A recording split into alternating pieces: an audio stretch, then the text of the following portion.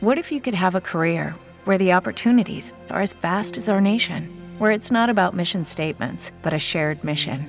At U.S. Customs and Border Protection, we go beyond to protect more than borders. From ship to shore, air to ground, cities to local communities, CBP agents and officers are keeping people safe.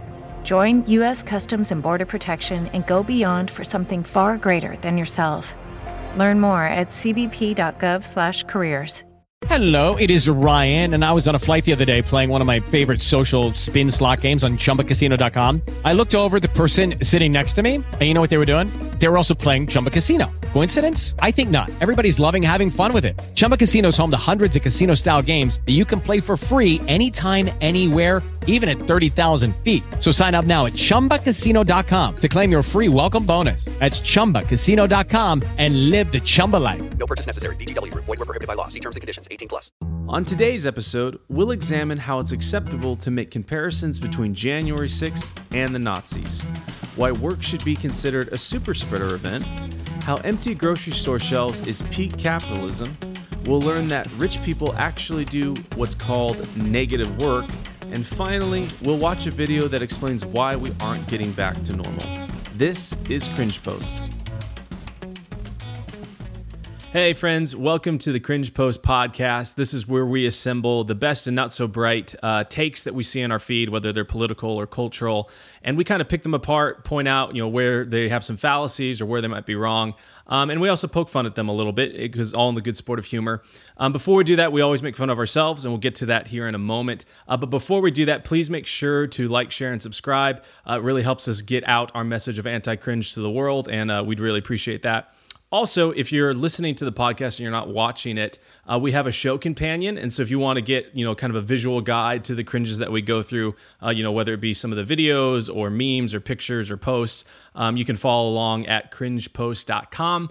There's a link there that you can take you to the visual guide. So before we get started with other people's cringes, like I said, we like to poke fun at ourselves. And today we're going to poke fun at my co-host Donnie here. And October 11th, 2012, this was a Paul Ryan and Joe Biden debate. Donald wrote, "I don't think the world is going to back around to failing America. I think Iran would take advantage of our downed state." You really were kind of one of those Iran war hawks back then, huh? I think you're muted. That I apologize for that. I feel like such a boomer in a Zoom call, I think that this really shows why I did not support Ron Paul in 2012, and I wasn't won over until Rand Paul in 2013 to being more liberty-minded in sort of the libertarian sense. And you can see because, I like all the talking points of the Tea Party wave, which of course, Ron Paul was very supportive of and was, highlighted a lot in Tea Party stuff because of his talk on monetary stuff. But of course, Ron Paul was also the happy warrior who took all the unpopular positions on foreign policy. And I wasn't ready to hear it, and it wasn't until, Rand sort of laid it out softer for me. And then I kind of was like, okay, like being spoon-fed like a baby. I was like, oh, wait, this kind of makes sense, And here, this idea that like Iran was this big enemy was the big talking point. And I don't know, maybe it's just because I'm not listening to the mainstream news, but when in the last 3 or 4 years have you heard Iran being touted as the big, massive enemy anymore? It's moved on. It's not popular to say that Iran's the dangerous one anymore because, spoiler alert, they never were.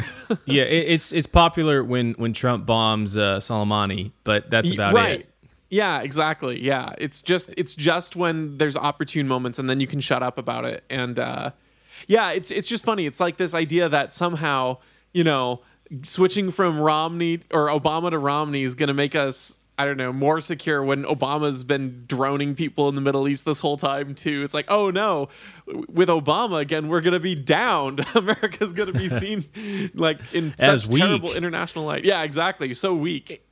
It's funny. I was listening to a Ben Shapiro show earlier this week, with all the stuff going on with Russia. For those of you, if you're listening in the future, we're in late January right now, and there's kind of a crisis, quote unquote, the Ukraine border with Russia and the U.S. threatening to send troops in and all this stuff. And Ben Shapiro like gets part of it right, because he's like, yeah, like this is terrible. We should not intervene over there. Like we should not be sending troops. Like who in their right mind would send their kid to go die on a border in Ukraine, thousands of miles away from where we live? That really doesn't matter to us.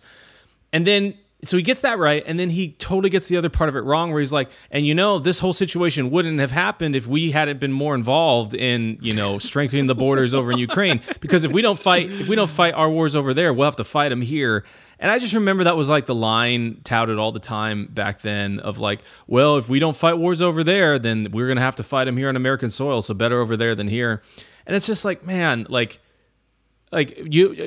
first of all, let's go read what bin Laden wrote, right? About like the massacre at Qana or any of those places where it's like, these are the reasons why, whether they actually were the reasons or not the reasons, but these were the reasons he was able to inspire people to fly a plane into a building, right? Was that he was able to say like, look, the U.S. is evil. They're occupying our territory, killing our children for no good reason other than oil. And then you see Madeleine Albright go on TV and say, yeah, I think it was worth it to starve 500,000 Iraqi children.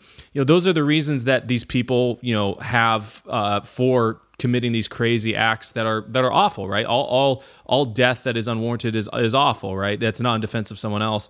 But in these people's minds, it is very much in defense, or I guess in retribution for some of the stuff we did over there.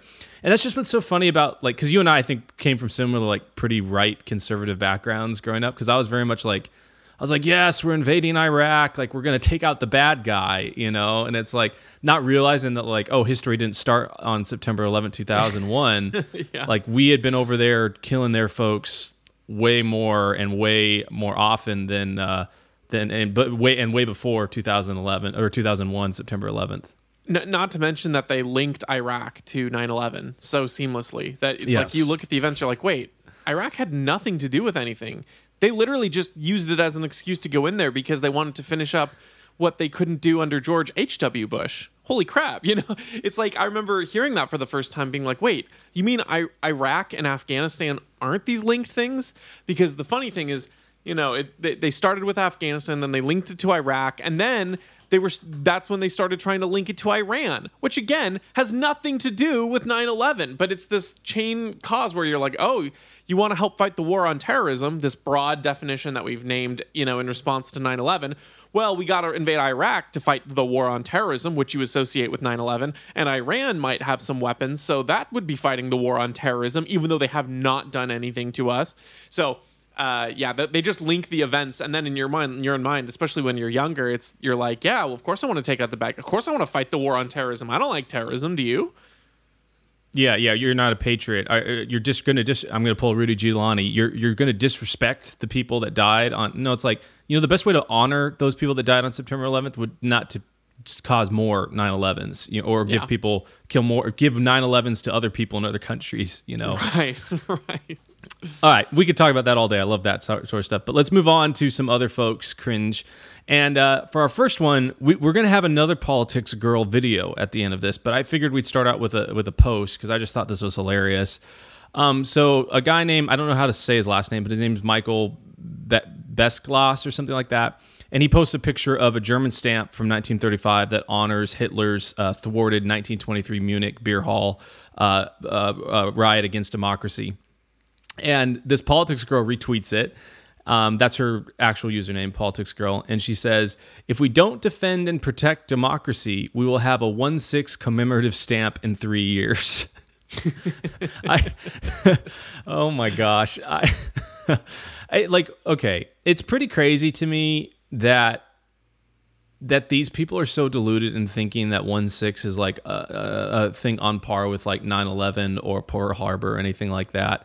And then like there's multiple layers to it, right? Because there's one, it's like I love when the Democrats talk about like democracy, because if you just substitute like liberalism or the Democratic Party for democracy, like that adjective, like it it would make sense what they're saying, right? Because democracy wins when they get what they want. Democracy loses when they don't get what they want. And so it's like, if we don't defend and protect the Democratic Party, we will have a 1/6 commemorative stamp in 3 years. It's like, okay, dude, like settle yourself down. Like, who's making Nazi comparisons now, that are inappropriate? That's absolutely apt. Yeah. So if you dare make any kind of Papers, Please comparison with COVID to, the Nazi regime, well, gosh, you're dishonoring the victims of the Holocaust. You're a Jew hater.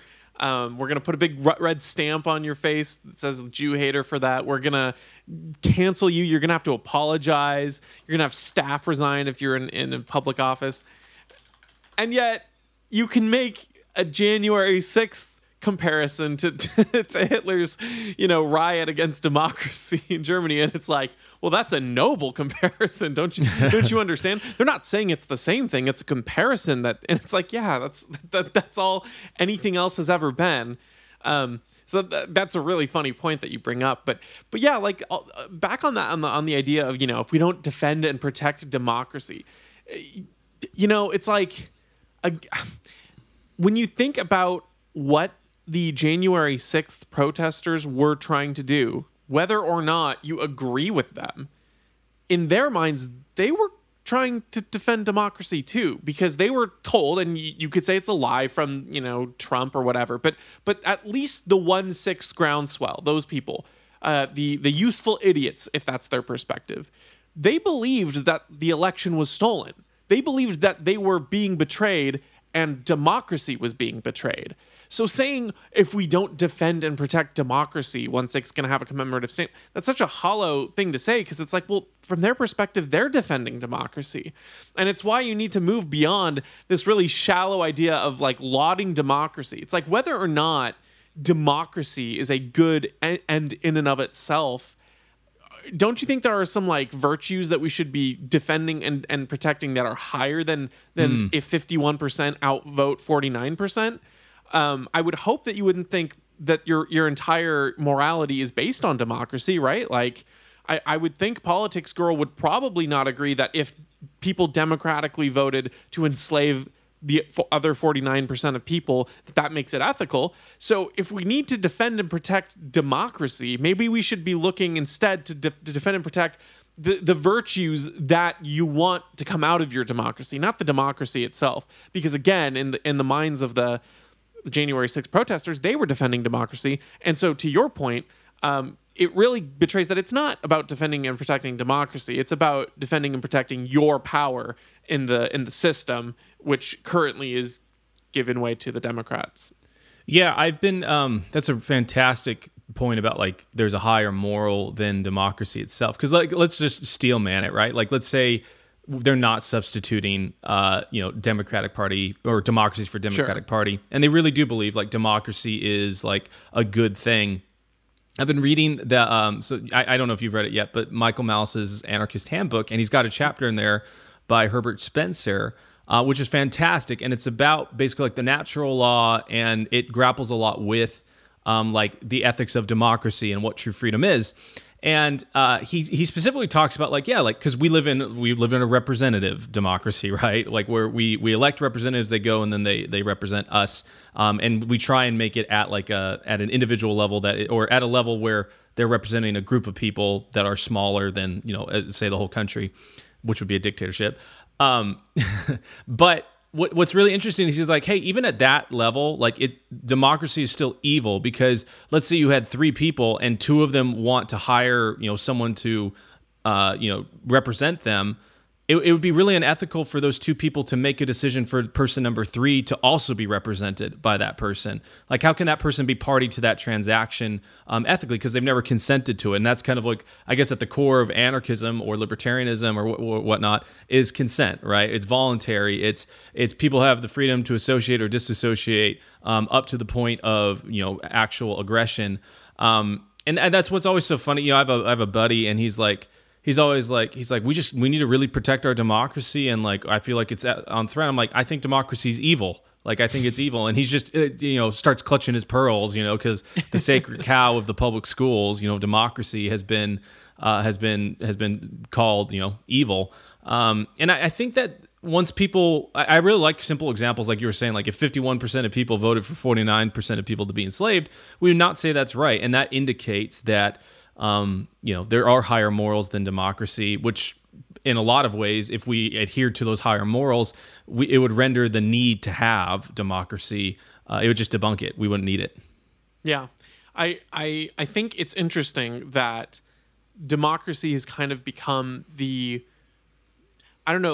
institutional defense of the left, generally speaking, when I feel like growing up, it was a lot of right-wingers who were talking about, defending democracy, and they sort of associated democracy with freedom, right? They throw in all the buzzwords for those things, and then, proceed to expand the government by 10 times the size and restrict your freedoms or whatever without, through unelected bureaucrats, no less, right?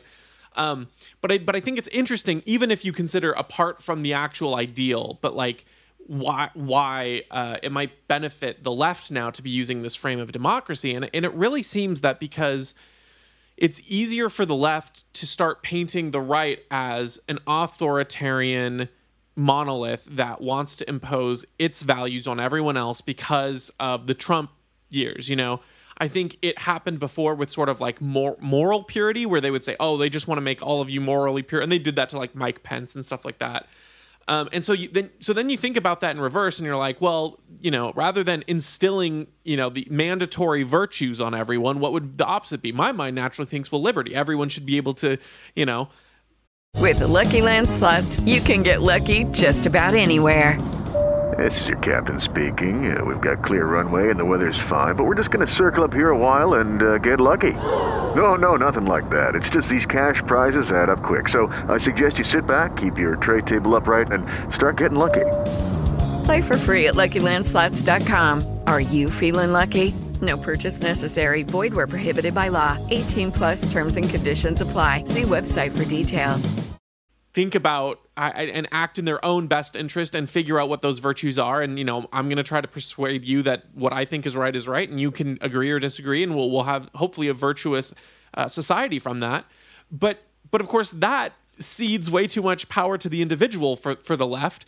And so now they've retreated to this idea of democracy, because rather than, saying this one way is right for everyone, even though they do that, they now do it through the lens of, this one right is correct because the majority of people have voted on it, So they still sort of have this plurality, right? They're not going to say that one kind of morality is right. They're going to say, no, your truth is your truth. If you want to have X many genders or live in X many lifestyles, that's fine with us, as long as you comply with this thing that democracy has said, like the vaccines or whatever the sort of issue that they want to hammer is. And that's why I think so many people try to point to like popularity polls, like, oh, this policy issue is, favored by majority of Americans, and they'll take a small sample size. They'll word it very, very generously to the side they want. Like, would you consider legislation that would make its,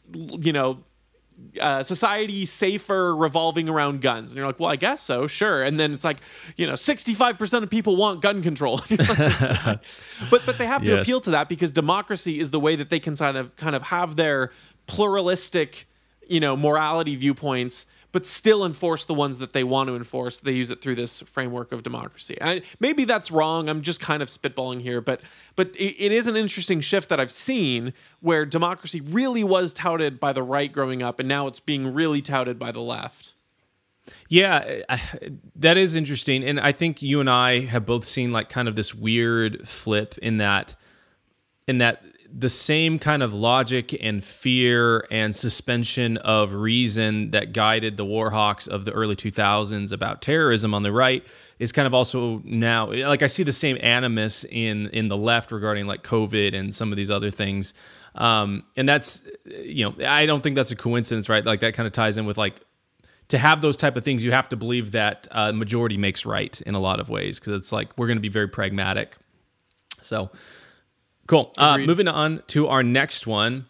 We've got a Twitter user who posted on 12/20/21 that work should also be considered a super spreader event.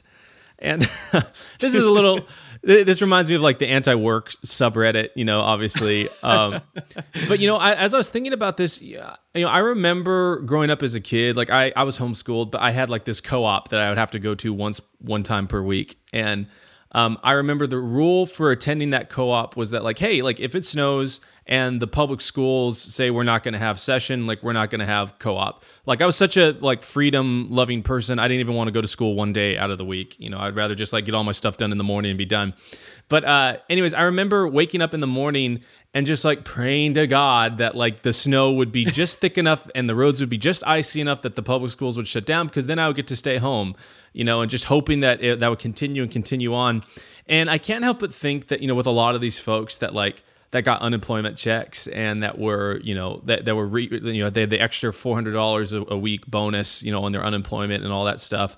That when they saw COVID, like they are incentivized in a lot of ways for this to continue, because obviously it worked out kind of really nice for them. It gave them a reprieve from having to work, and then they also made a lot more money during that time. What's ironic, right, is that unless you made under $24,000 a year, the inflation of 6% of the past 12 months has basically done away with all of the benefits that you had gotten. But all that to say, I just think that this is a very childish take, and I think it speaks to the childish way that some of these people view life.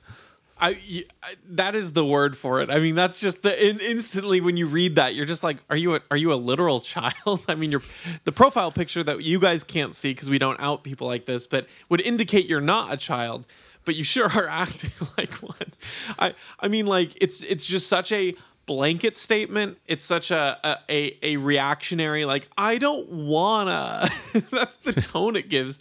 I mean, like, okay, what about people who want to work because they have to provide for things? It's crazy how ready people are willing to throw other people's livelihoods under the bus because they have their own personal hierarchy of value, right? So this person's like, work should also be considered a super spreader event. Again, probably not a grand policy statement, but the implications of it's kind of like in the same way when someone says there should be a law, where you're like, okay, I don't really think you mean this to the fullest extent that it applies. So maybe I'm being a little bit like, I don't know, a little bit hyper-focused, as some are, on this and taking it too literally, but you know, rhetoric like this like has implications. So it's like you're saying work should be considered a super spreader event. Okay, does that mean all work? Does that mean people who are working from home? Does that mean people who want to voluntarily go and like wear a mask, even if that's what they want?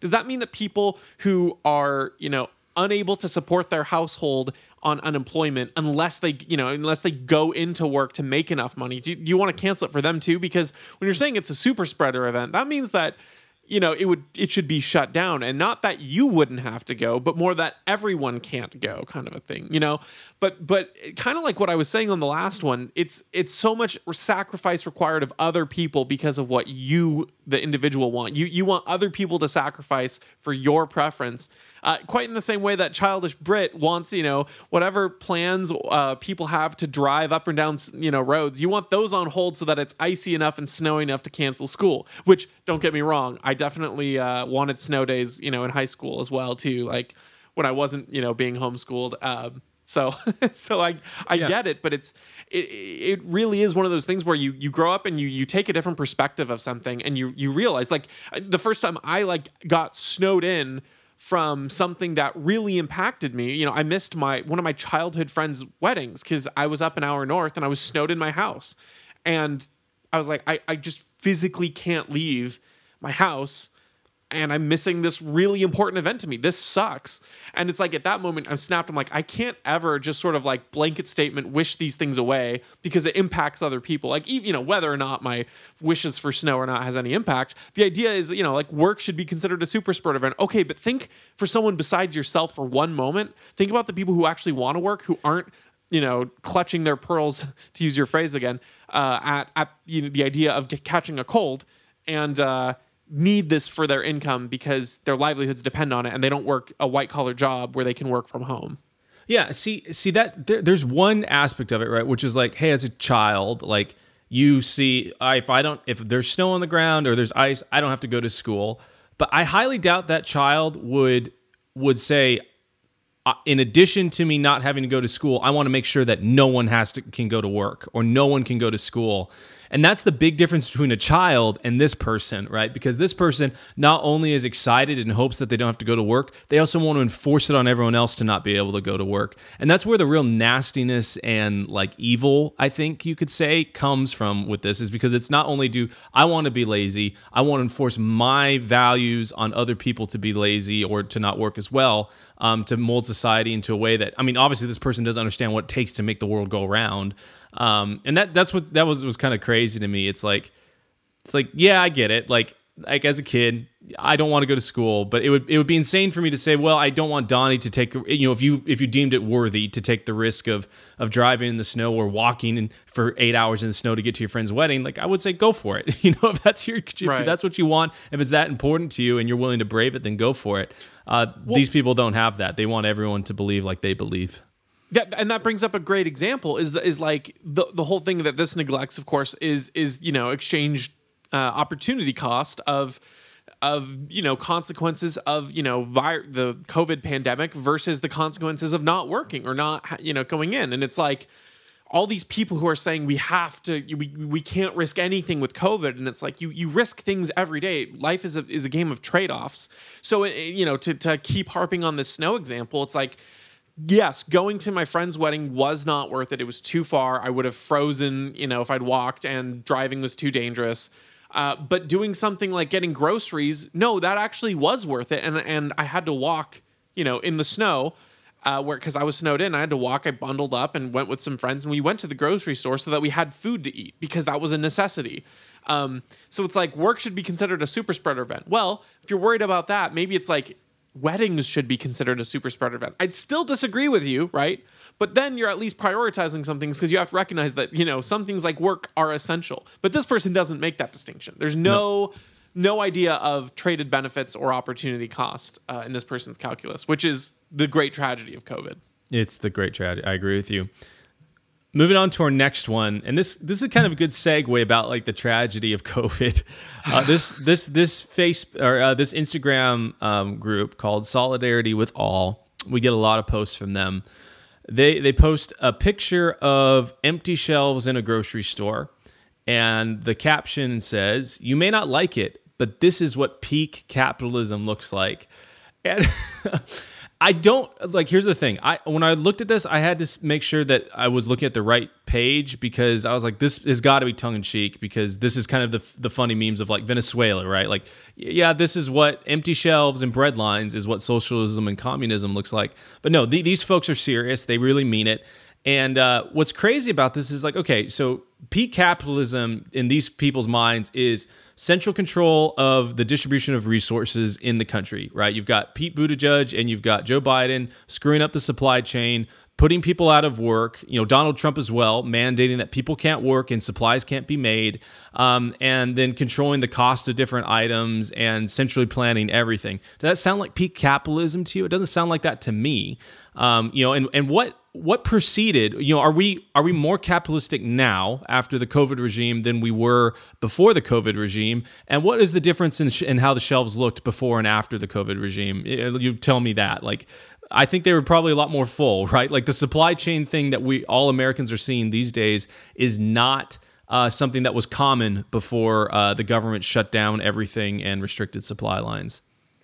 Yeah, so a really, really small point before I hit the main thing. When you threw in Donald Trump adding in there, that made me think about how funny it is how he, appealed to the blue collar worker and like saying we need more manufacturing in America. That was his whole like slogan and campaign promise type thing. And then the moment there was a little bit of resistance, it was like, nope, screw them, throw that away. You can't do that.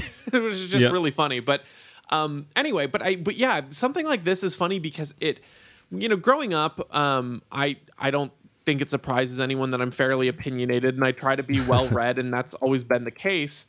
But even still, you see something like this and it almost makes you second guess yourself, because you're like, wait, is this like, this just seems so apparently wrong to me, but they're saying it with such confidence that there must be something that I just don't get and I'm just totally wrong about, because it seems like I know a fair amount of basic fundamentals here, but all of my addition gets me to the fact that this is not what capitalism is or would resemble or anything. But pages like this post this, and you realize that the people who are shouting the loudest really are not necessarily the smartest. And you see that when you talk to people on cable TV, and you see that when people get elected to office. Like it's kind of like just like a very common thing to know that, like, oh, all politicians are actually idiots, and they have to have lobbyists tell them how to vote, kind of a thing. But not my politician, not the one I like, not my representative. That's the exception. And so it's wild, because it's like you just have enough of these soundboards that are telling you, no, this is what capitalism is. This isn't communism. This isn't socialist control of supply chains. This is what free markets do. This is bad. This is evil capitalism.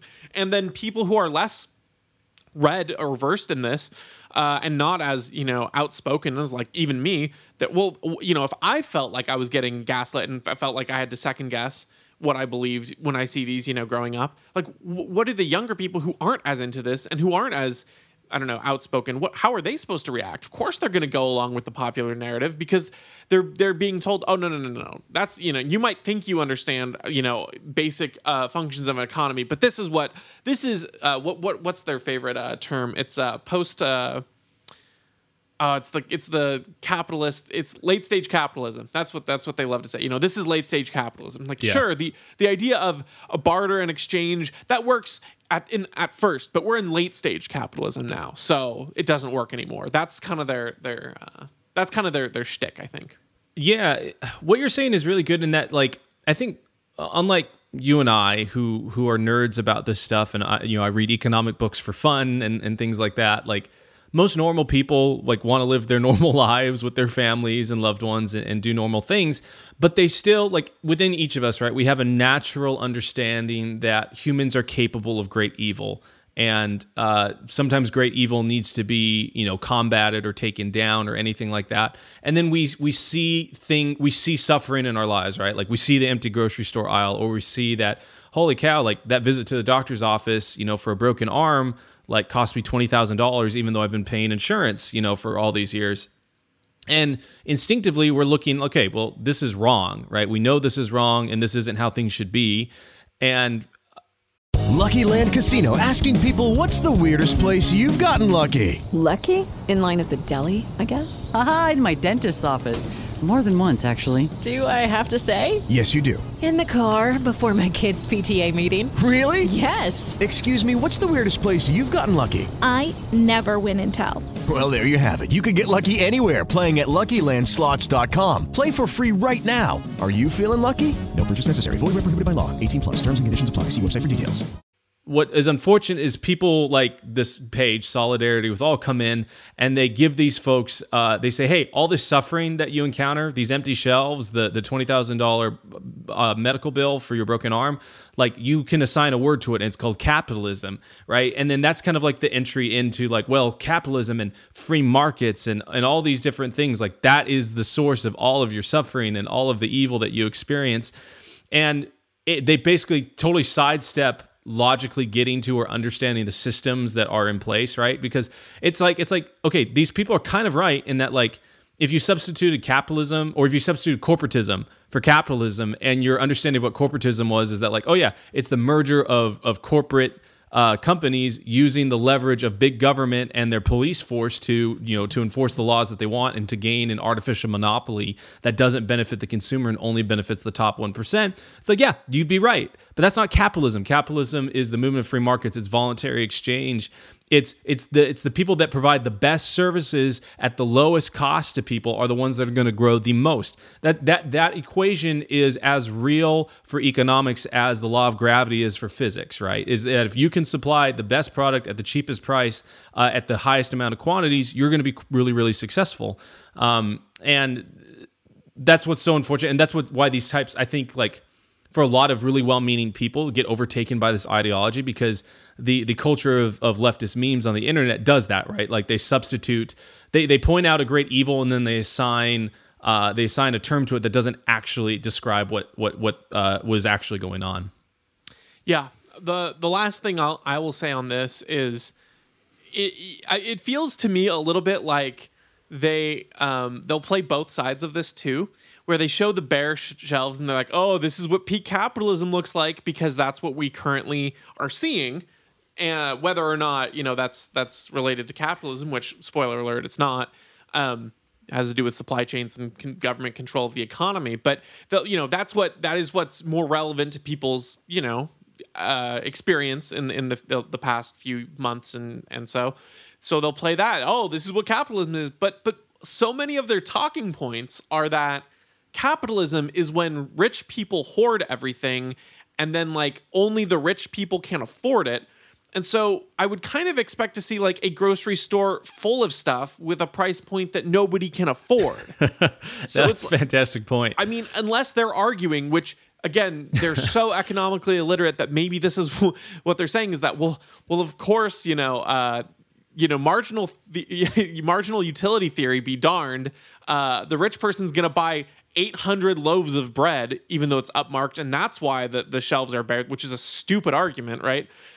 Based on their other things, it should be that these shelves are stocked and only rich people can afford it, not that they're bare and empty, because that means that there's just not enough supply, which means that there's room in the market to grow. Yeah.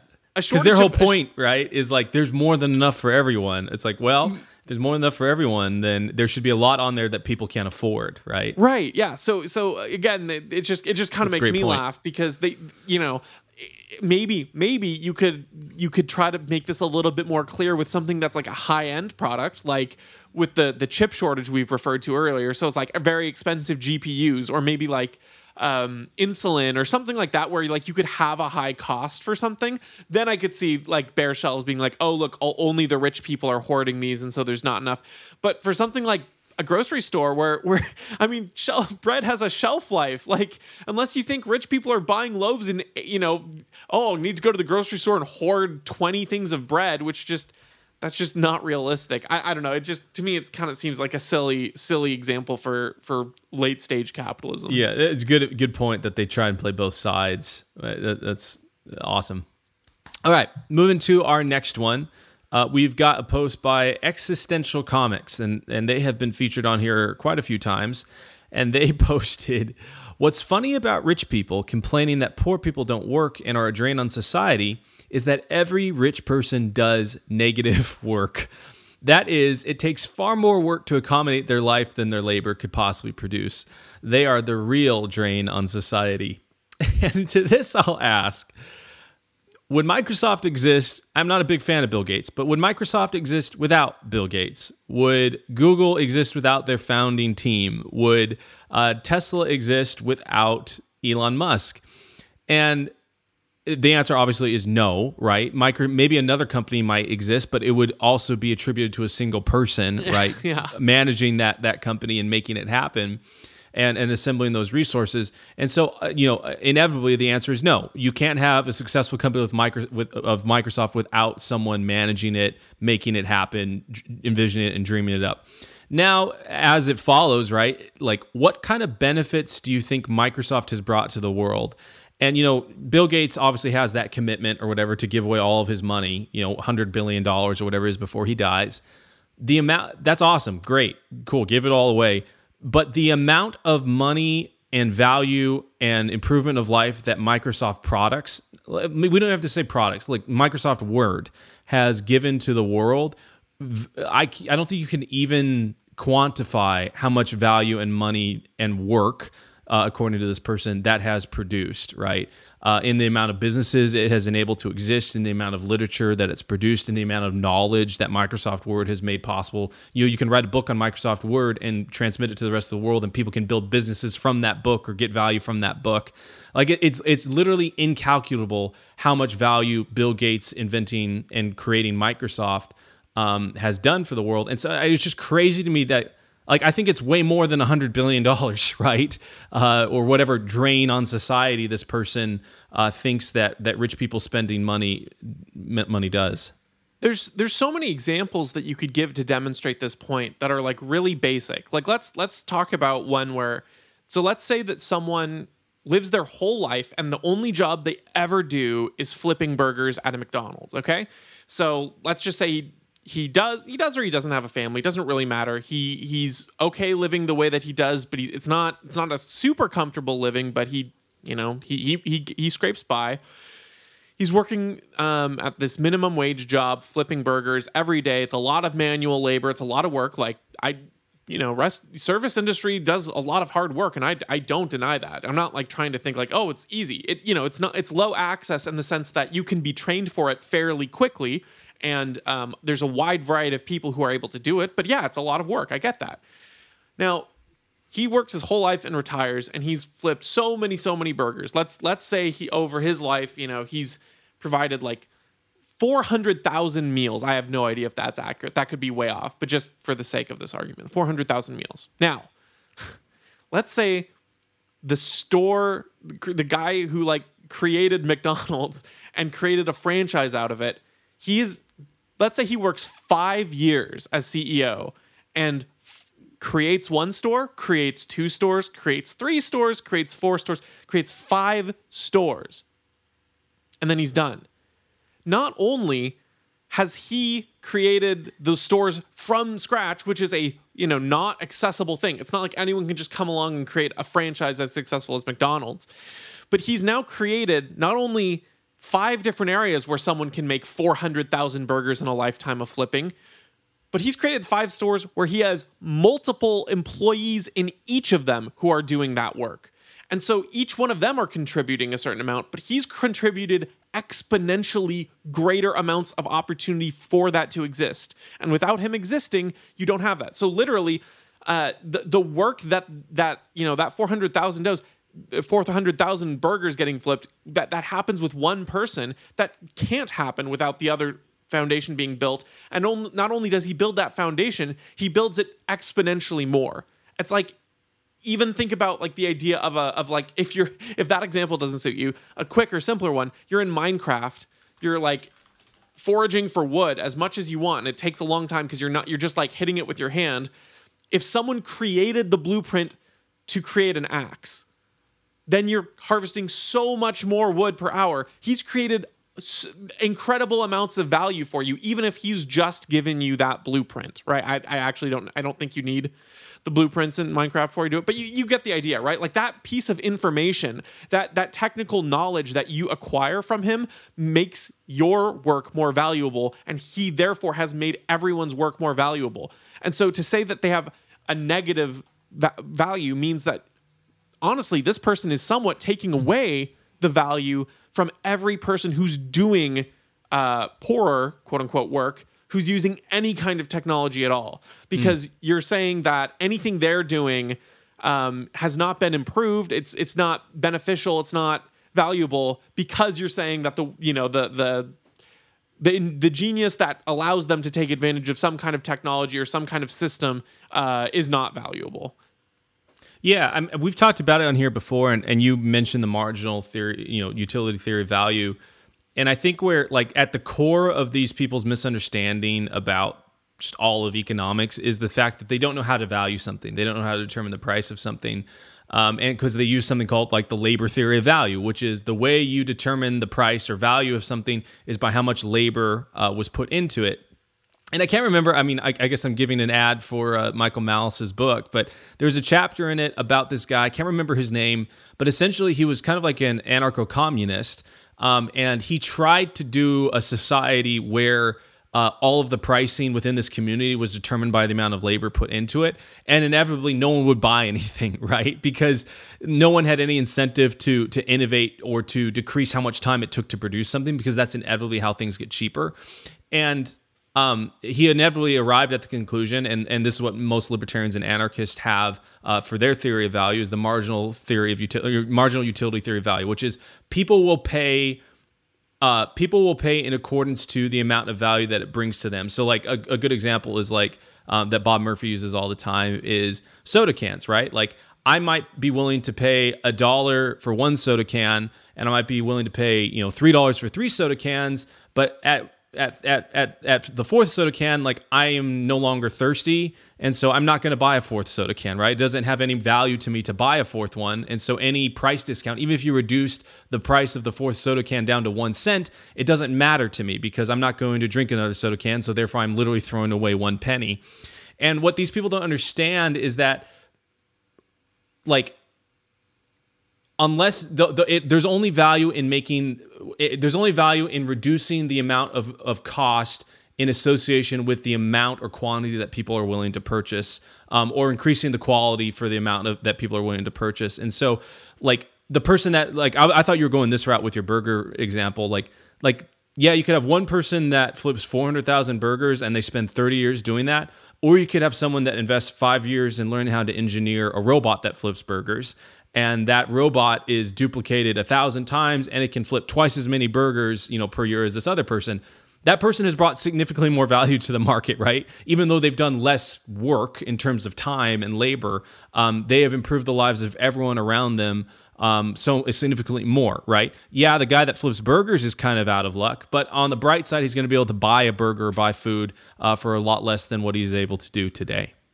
Absolutely. And one interesting thing that you bring about the marginal utility, theory, the one example you might think is like, well, of course, if the fourth soda can is 1 penny, well, I would buy it because I'd save it for later. And you're like, well, okay, well, let's just say in this example, like you're in the desert, you have no way to save this fourth can or whatever. Your pack is full, it would add weight, whatever. You just don't have room for this.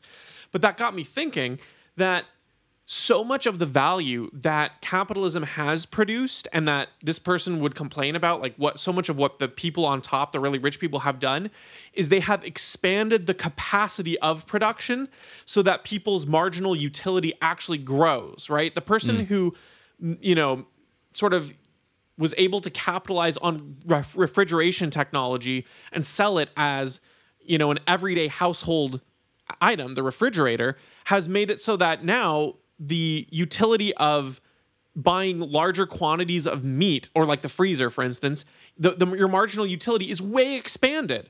The value that you've gotten is now you actually can get so much more meat at a very cheap price because you're willing to buy more of it in a larger quantity for a greater discount and save it because you have the means to preserve and save it. And so the person who's created that has gotten very wealthy from, refrigeration, from freezer, that kind of thing. And they've created the value that has expanded value in everyone's lives and increased that capacity for marginal utility.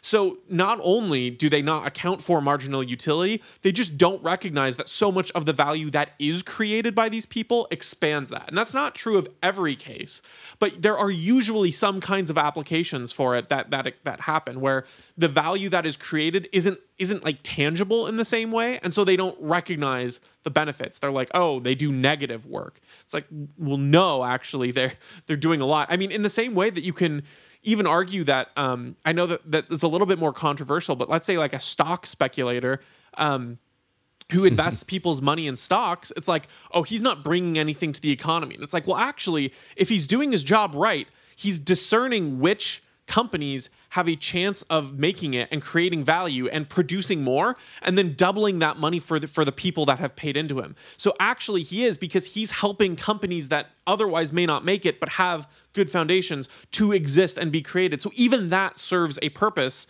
and creates value of some kind, even if it's not a physical good.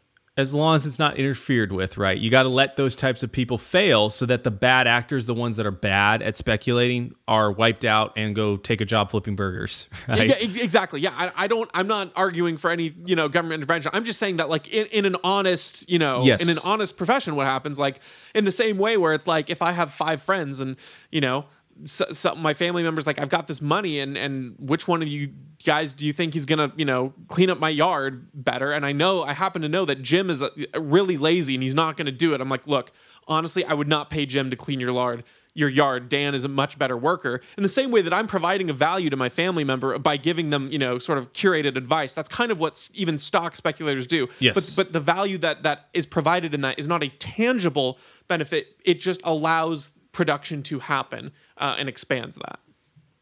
Fantastic point. All right, moving on to our last one.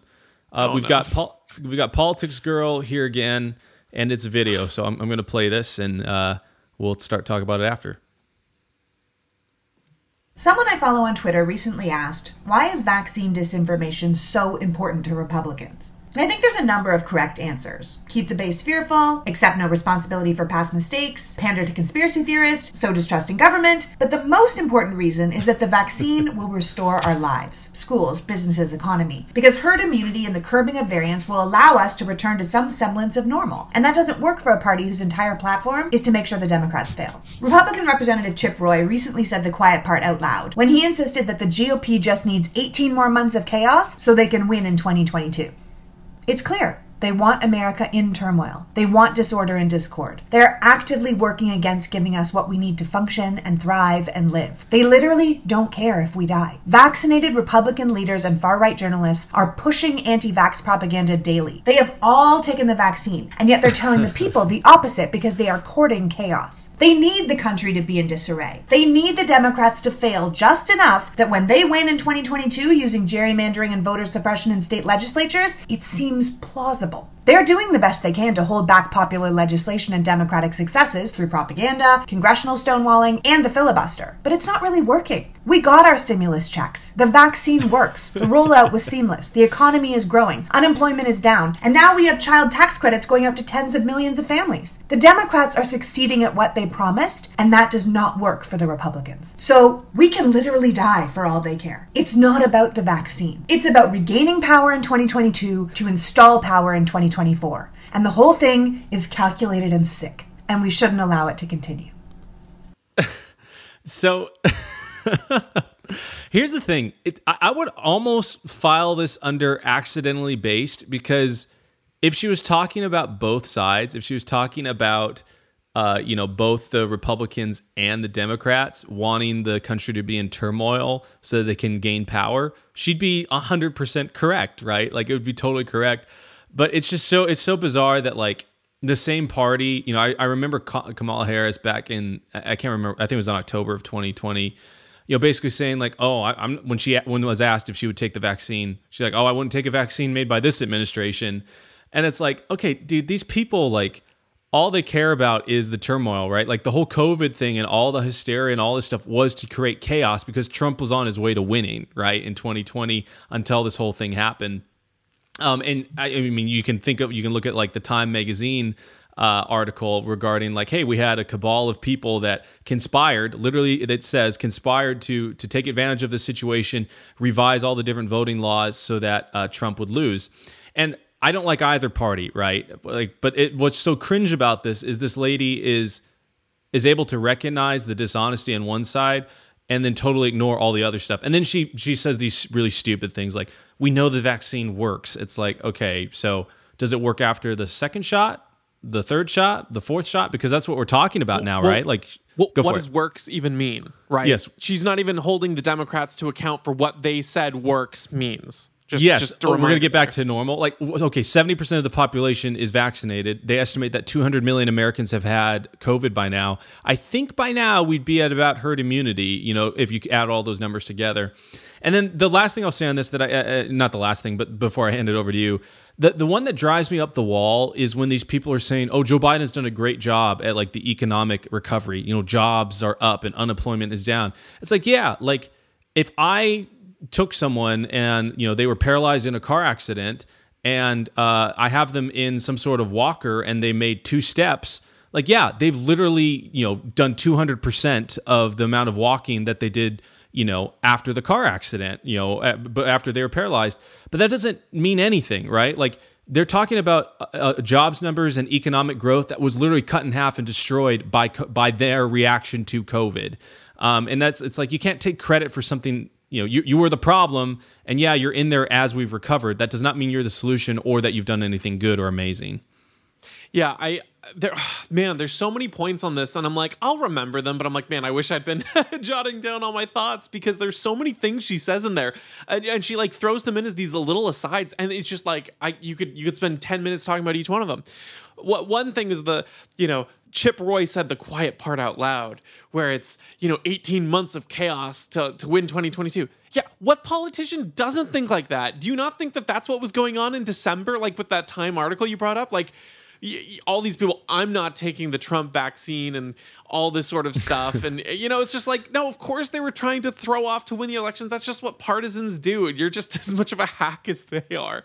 But yeah, and then it's like, it's just, there's something, again, you just feel like you're being gaslit when you're like, wait, you're accusing the Republicans of not wanting things to go back to normal? Like, what is Ron DeSantis' entire state been about that they've been screeching at? He's like, no, we're going to learn to live with the virus, and we're going to go back to normal. That's literally been his whole thing. It's like, we trust you to make your own decisions. That was the big scary ad we laughed about in one episode, is, they use that as his line. It's like, how are you trying to flip? It's kind of like this joke thing that my dad does, where, if you're arguing against him, not like in a mean way, but, he'll be like, let's take a left here. And then you'll be like, no, I'm pretty sure it's right. And then he's like, let's go left. You go left. And you're like, it's not down here. And you're like, it's back this way. It was right. And then he'll go, exactly. Like it was his point that he said, right? A classic. And you're like, no, it's such a dad joke. And that's what's happening here. It's like, because they don't want things to go back to normal. And you want to shake her by the shoulders and say, to a fault, that was the whole critique of them, is that they didn't want to take it seriously enough because they wanted things to go back to normal. Well, maybe not even all Republicans, right? Because they wanted to shut things down. To some degree, because they fell for it, but at least since Joe Biden's been in office, right? At least since the reactionary, political winds favored them to be saying that that's what they did. Of course, real liberty advocates have always wanted people to make their own decisions and things like that. But you get what I'm saying? That part, I mean, like, it almost like the first time I watched that video, like, I didn't hear anything else she said for like 10 seconds, because I'm like trying to think about it. Like, what could she possibly be meaning? Where is there any evidence of that other than it just fits a narrative? Like, I can't think of any actual evidence or things that any person has said that leads me to think that way. It's funny. The one that really stuck out to me was when she was like, well, they just all want us to die, and I remember a couple of weeks back, my wife and I were listening to the Joe Rogan podcast with Dr. Malone, as well as Peter McCullough. And Dr. Malone specifically, he was one of the inventors of the mRNA vaccine, was talking about, we've got monoclonal antibodies and they work in preventing it. We know that they work. Like, all the studies have shown 85% reduction in hospitalization with the monoclonal antibodies.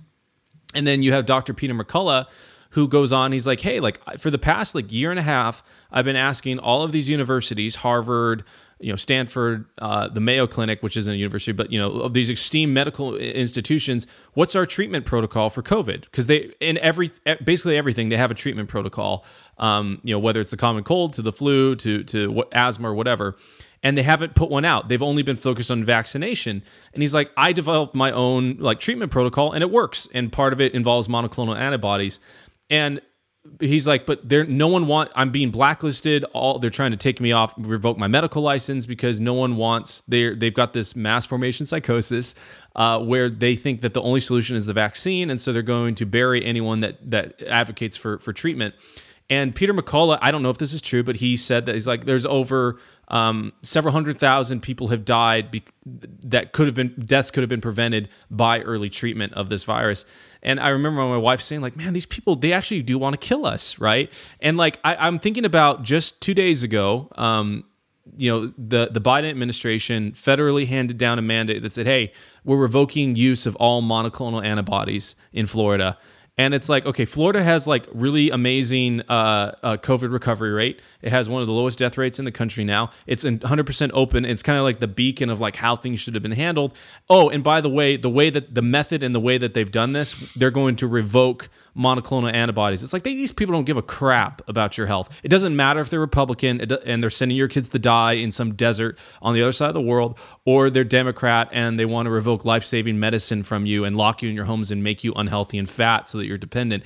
None of these people actually care about your health. None of these people care about your well-being. They only care about power and extorting taxes from you. That's all that they care about. They want you dependent because if you're dependent, you're weak and you're vulnerable, and you can enrich them.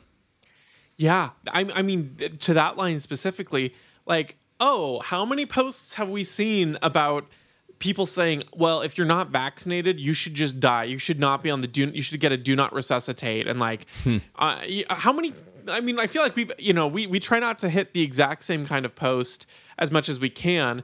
And we've already hit like a couple of those on our show, let alone all the ones you see out there. It's like, man, I cannot think of anyone throwing stones from a glass house more obviously than her. I'm not going to say that it was in her post that she said anything like that, but I feel like the last time we No, she did. She had a like these people should die video post. This was like probably 8 or 9 months ago. Yeah, I was going to say I thought the last one we looked at it by her or maybe it was just a different one I'd seen, but she said something along those lines.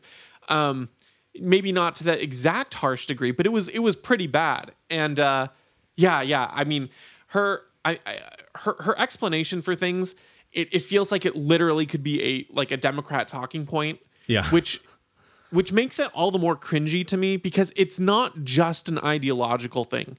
It's not like this person who is so enamored with the COVID regime ideology that she's saying, no, we still need to stay hunkered down. This thing is deadly. She's so willing to flip with the Democrat talking point that she's like, well, they just don't want things to get back to normal, which is what we want after these vaccines are implemented. And it's like, no, that's not what things have been saying. And you see slowly different sects of the left realizing that this is an unpopular, eternal lockdowns and eternal COVID paranoia are unpopular and they're kind of withdrawing.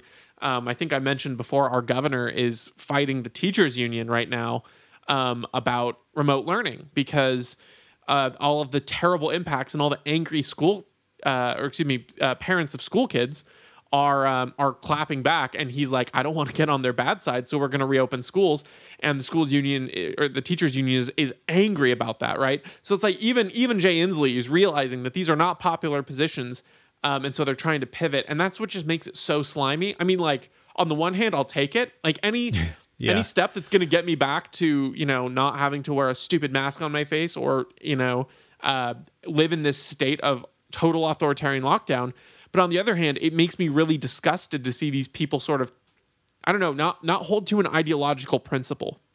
There's really no long-standing viewpoint that they've held that you can point to that's been consistent, other than if you disagree with whatever the popular narrative is right now, you are evil.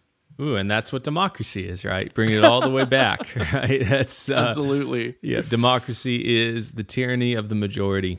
I don't have any more on this one unless you do. No, go ahead and wrap it up. Awesome. Well, thank you, folks, for hanging out with us. If we said anything that made you cringe, or if you have any thoughts on anything we said or additional points, be sure to let us know. You can catch us on our socials at CringePostPod on Twitter, Instagram, and all those things, or at our website at cringepost.com. And we'll catch you next time with some more cringe.